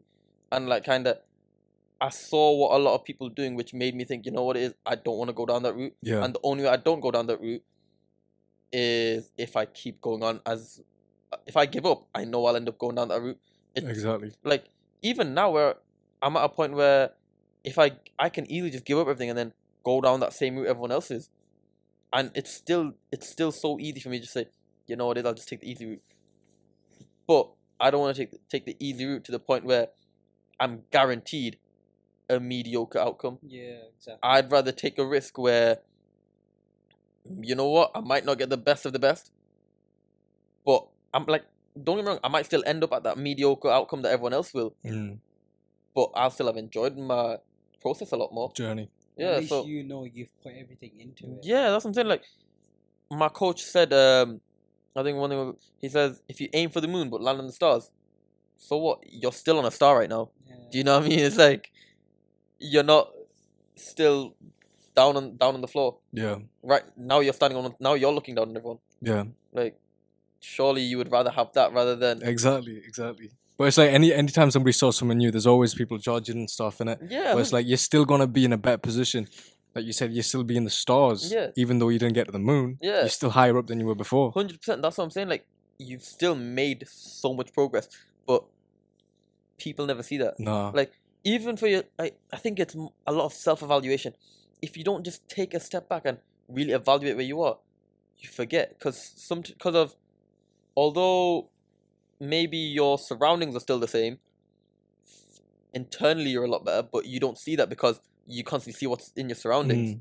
But if you don't really take a step back to see, oh, you know what, actually I've gained this, and that, you just start thinking, actually, no, I haven't gained anything because my surroundings are still the same. And you forget about all the internal rewards. Yeah. But it's just a lack of maturity, really, and a lack of understanding. Because I think a lot of it is the general Asian stigma of, unless it looks good, it isn't good. It isn't, yeah. Yeah, do you know what I mean? Like, that's facts, bro. Yeah. Yeah, like, yeah. I don't know how it was for you two growing up, but No, it's pretty simple. yeah, it was constantly like, what are people gonna think? Yeah. What, or like, Oh. yeah, like you go, oh, so and so said this. I'm like, I don't like. Yeah. I didn't like. I don't care what they said. I don't know them. Yeah. Do you know what I mean? They didn't pay my bills. Yeah, do you know what I mean?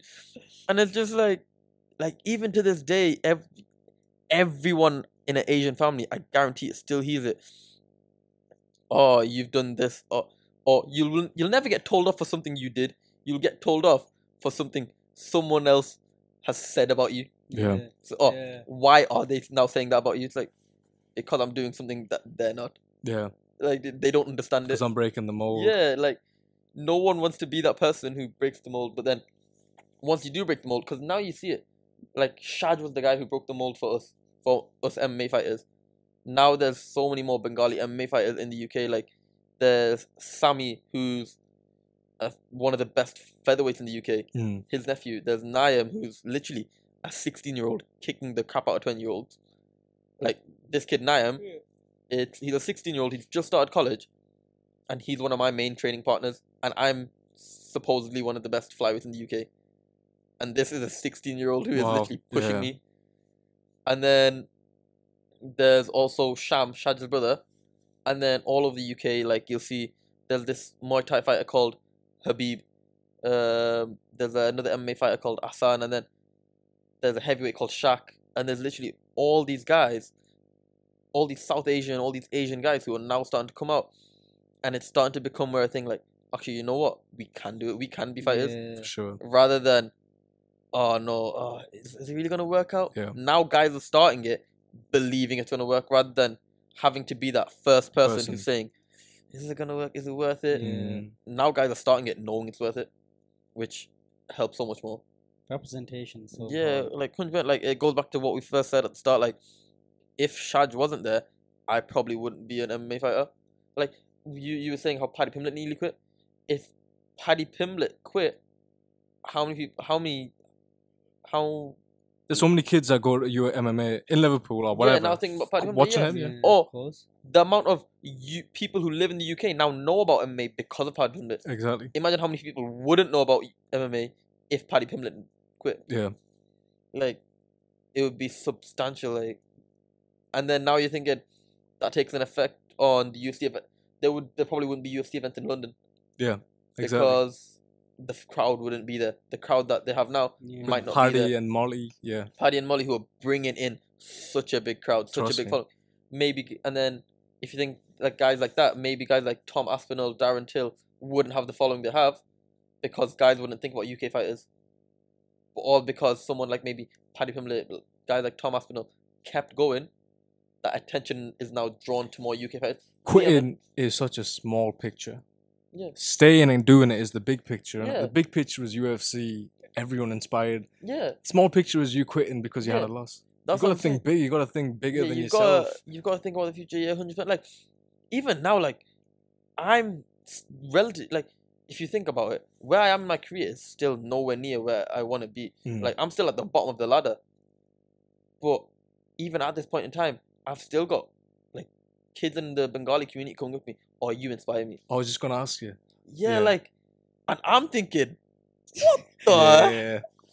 Me, blood. No paparazzi. I think, no, like literally, like there's this one of my friends, Izzy, his little brother, my biggest fan, like literally screams his head off whenever he sees me. Yeah. I'm thinking, shit, this me, you know? Yeah. Mama made it. Don't talk to me no more. Everyone, all my friends need to delete my number, delete me off socials. I don't know you lot. You lot ain't got fans like me. and I'm just, that's just obviously one example. But I'm just thinking like, holy shit. It's bigger than you, man. Yeah, it's like bigger than yourself. This is the effect I'm having on people when I'm still an amateur, when I'm still small fish. Yeah.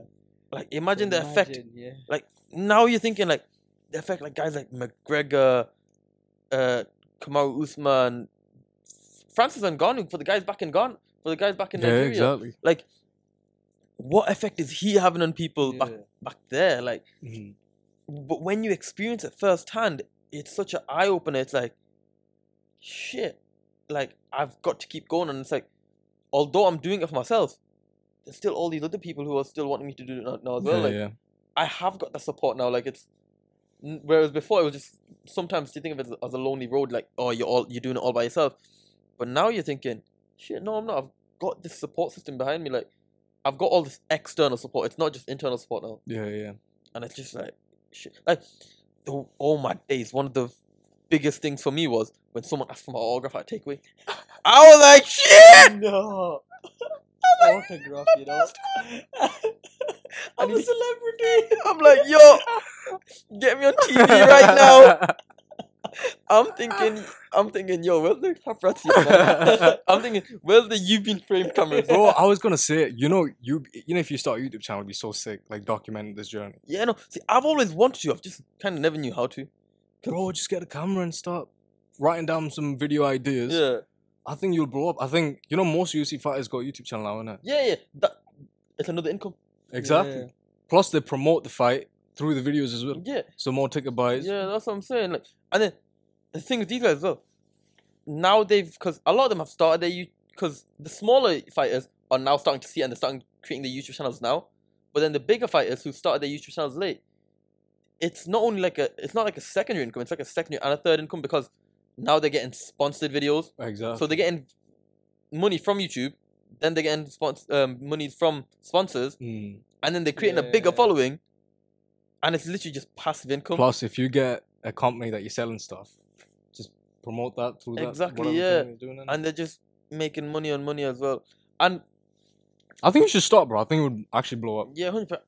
That is something I want to do. I think after this fight, that is something I am wanting to do just because right now, I feel like I don't want to lose focus on it. Like, I don't want to put too much on my plate because right now, I've got my fight, I've got uni, I've got work, and my time's kind of full at the moment. But that is definitely something because I've kind of got a list of stuff I want to do.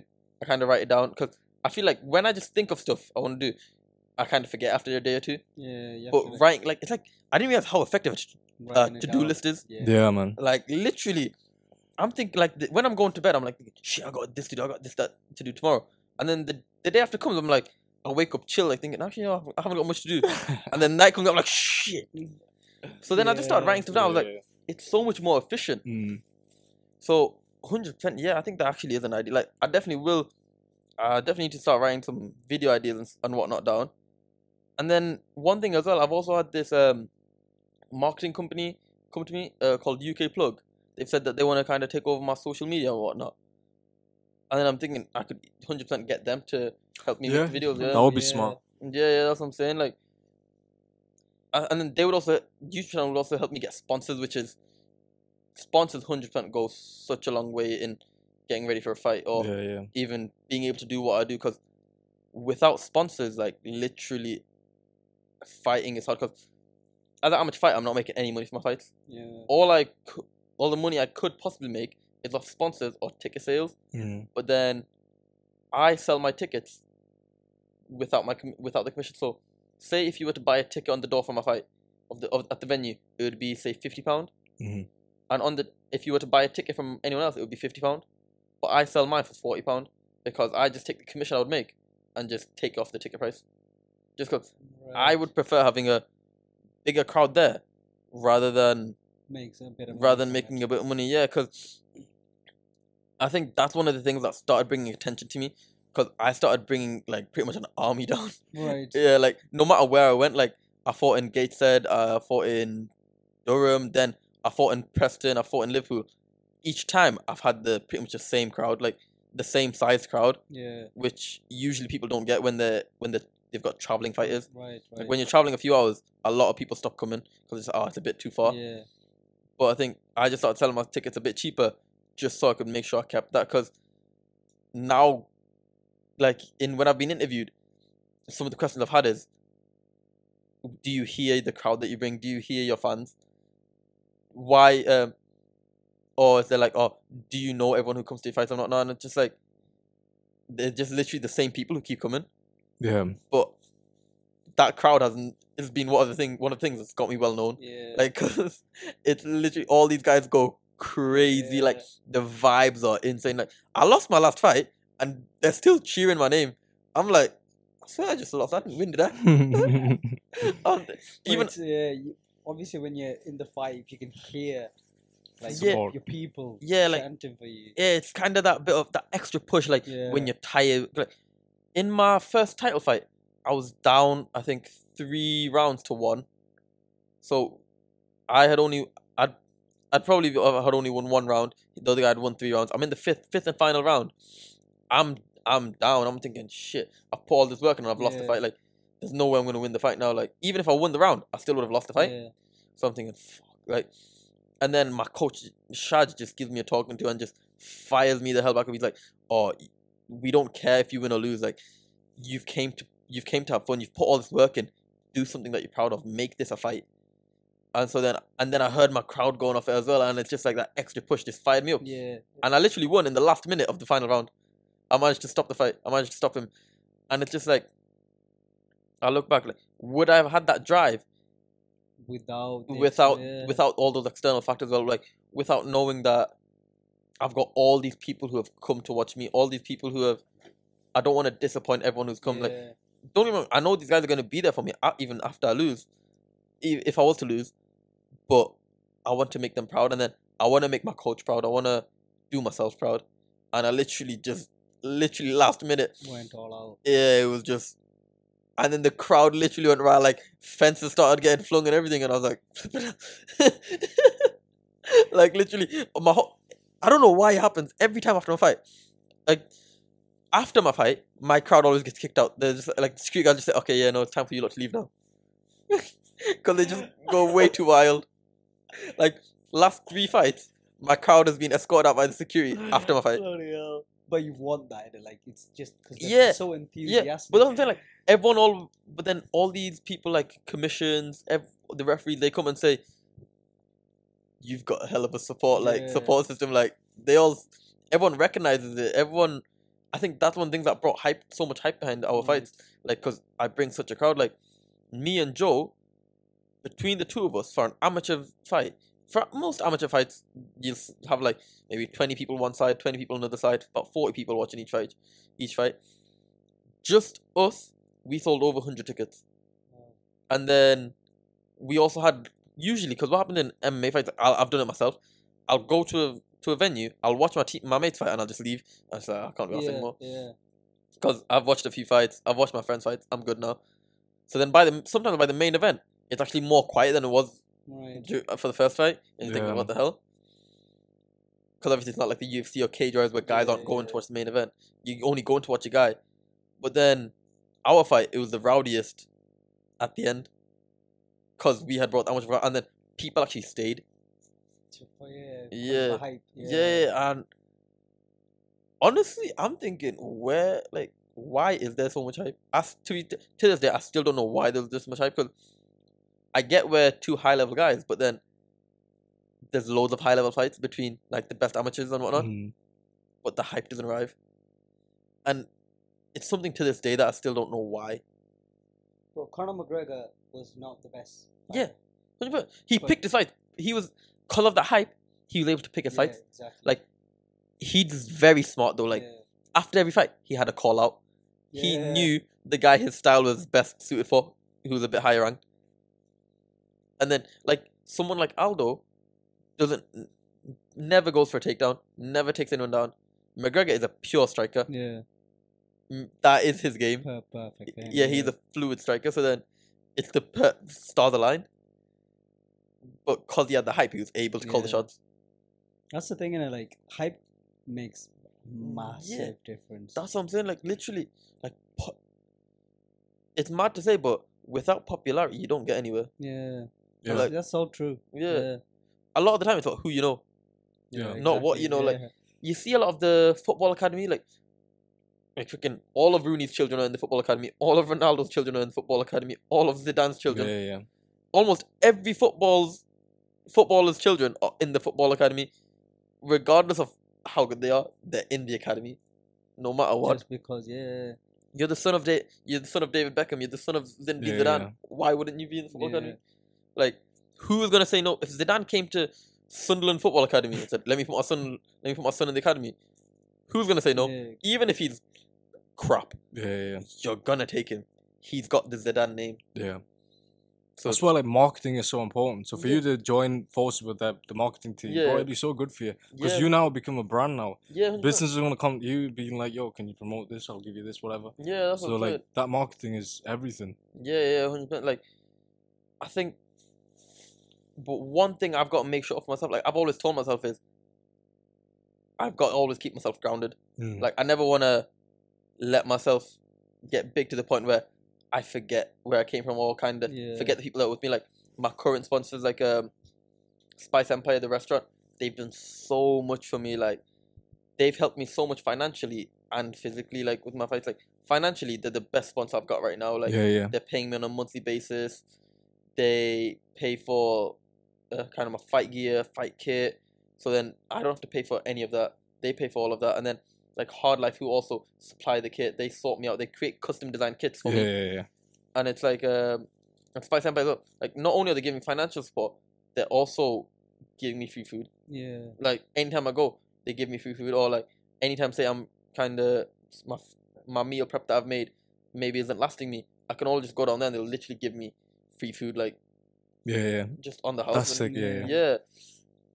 And it's like, another one is for my recovery's improved so much ever since I've gotten with EA therapy.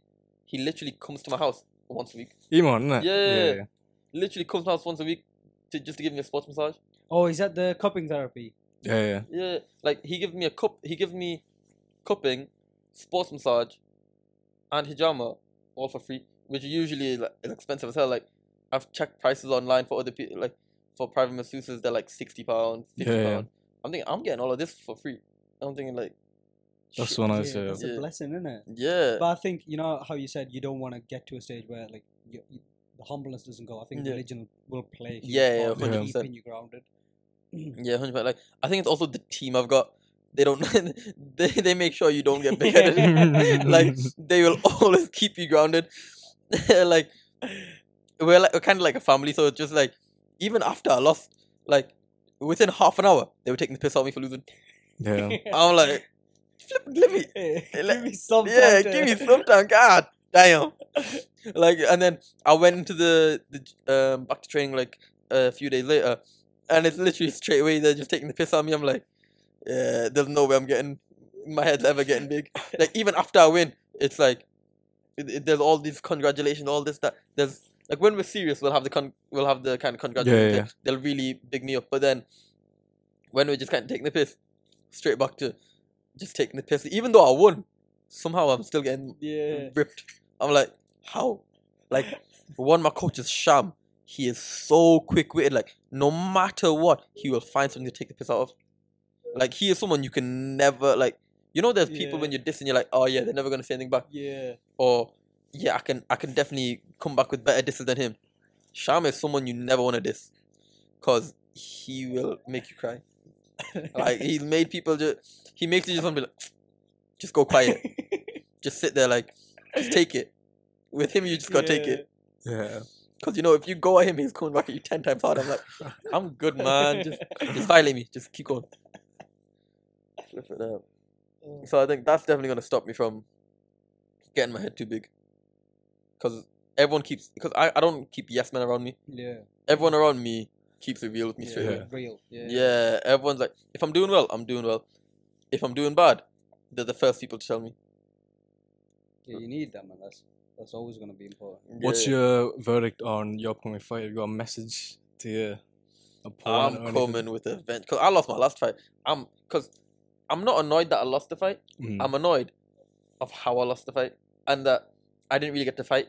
I kind of, because it happened in the first, because I got caught in the first round. Yeah. So I'm annoyed that I didn't get to fight. So Right. this fight, I'm coming to smoke. I'm coming to take heads off. Is it the same guy you're fighting? No. Right. This one's Jamie Abbott Bissett. He's like, so I fought in my last fight Joe Fields, who's now kind of seen as the #1 in the UK right now. Right.